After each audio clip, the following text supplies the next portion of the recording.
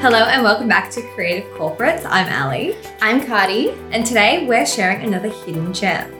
So recently, Cardi, I listened to a fantastic TED Talk which described the secret to success. And I was prepared to be wowzered.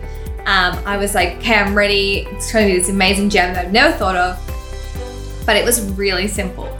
And it was basically called the 10% rule.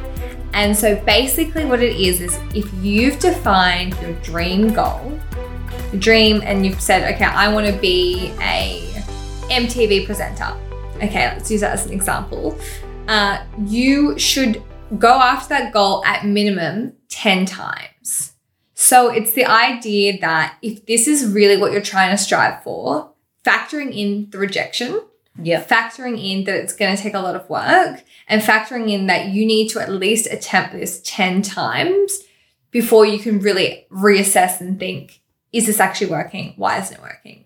And why I found that so good is because we often think, we're going to get something the first time round, or if I didn't get it the first or second time, I'm basically just going to give up. But actually, when you build in this as a method or a framework for going after something, you've already considered that it's not going to happen the first time. And so by taking that pressure off and knowing that you've got at least 10 attempts before you're going to hit success, then you've managed your own expectations.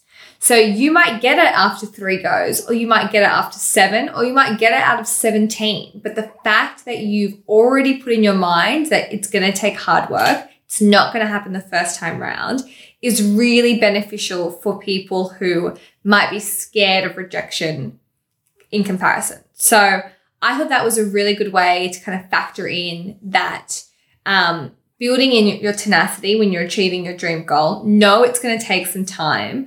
And also give yourself the chance to iterate and improve along the way. So that is my hidden gem.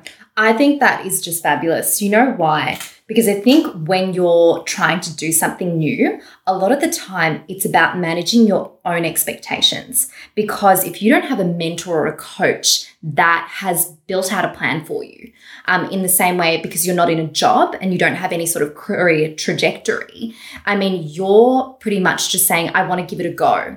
But a lot of the time when people say, I want to give it a go, you're right, it's a one-off chance. But what you're saying is that's actually not realistic, and it's not even reasonable to assume that after one try that you would see any sort of good impact. You've got to have more of a long distance approach and go, well, if I set myself 10 goes and if I achieve something earlier than that, it's just a bonus. That's brilliant. Yeah, and so I think that's really good, particularly when you're looking at difficult job markets.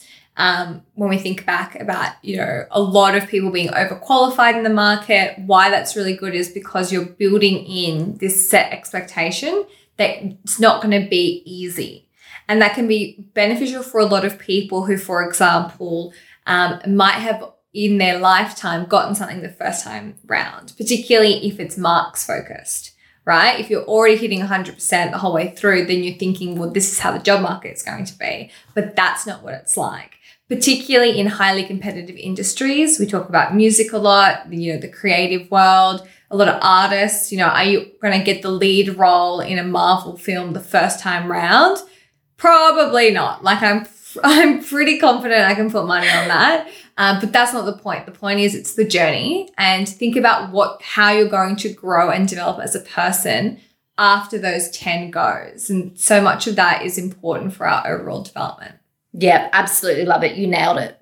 Thank you. So that is our hidden gem of the week. Hopefully, I know I'm going to start implementing this when I'm focusing on some of my new passion projects.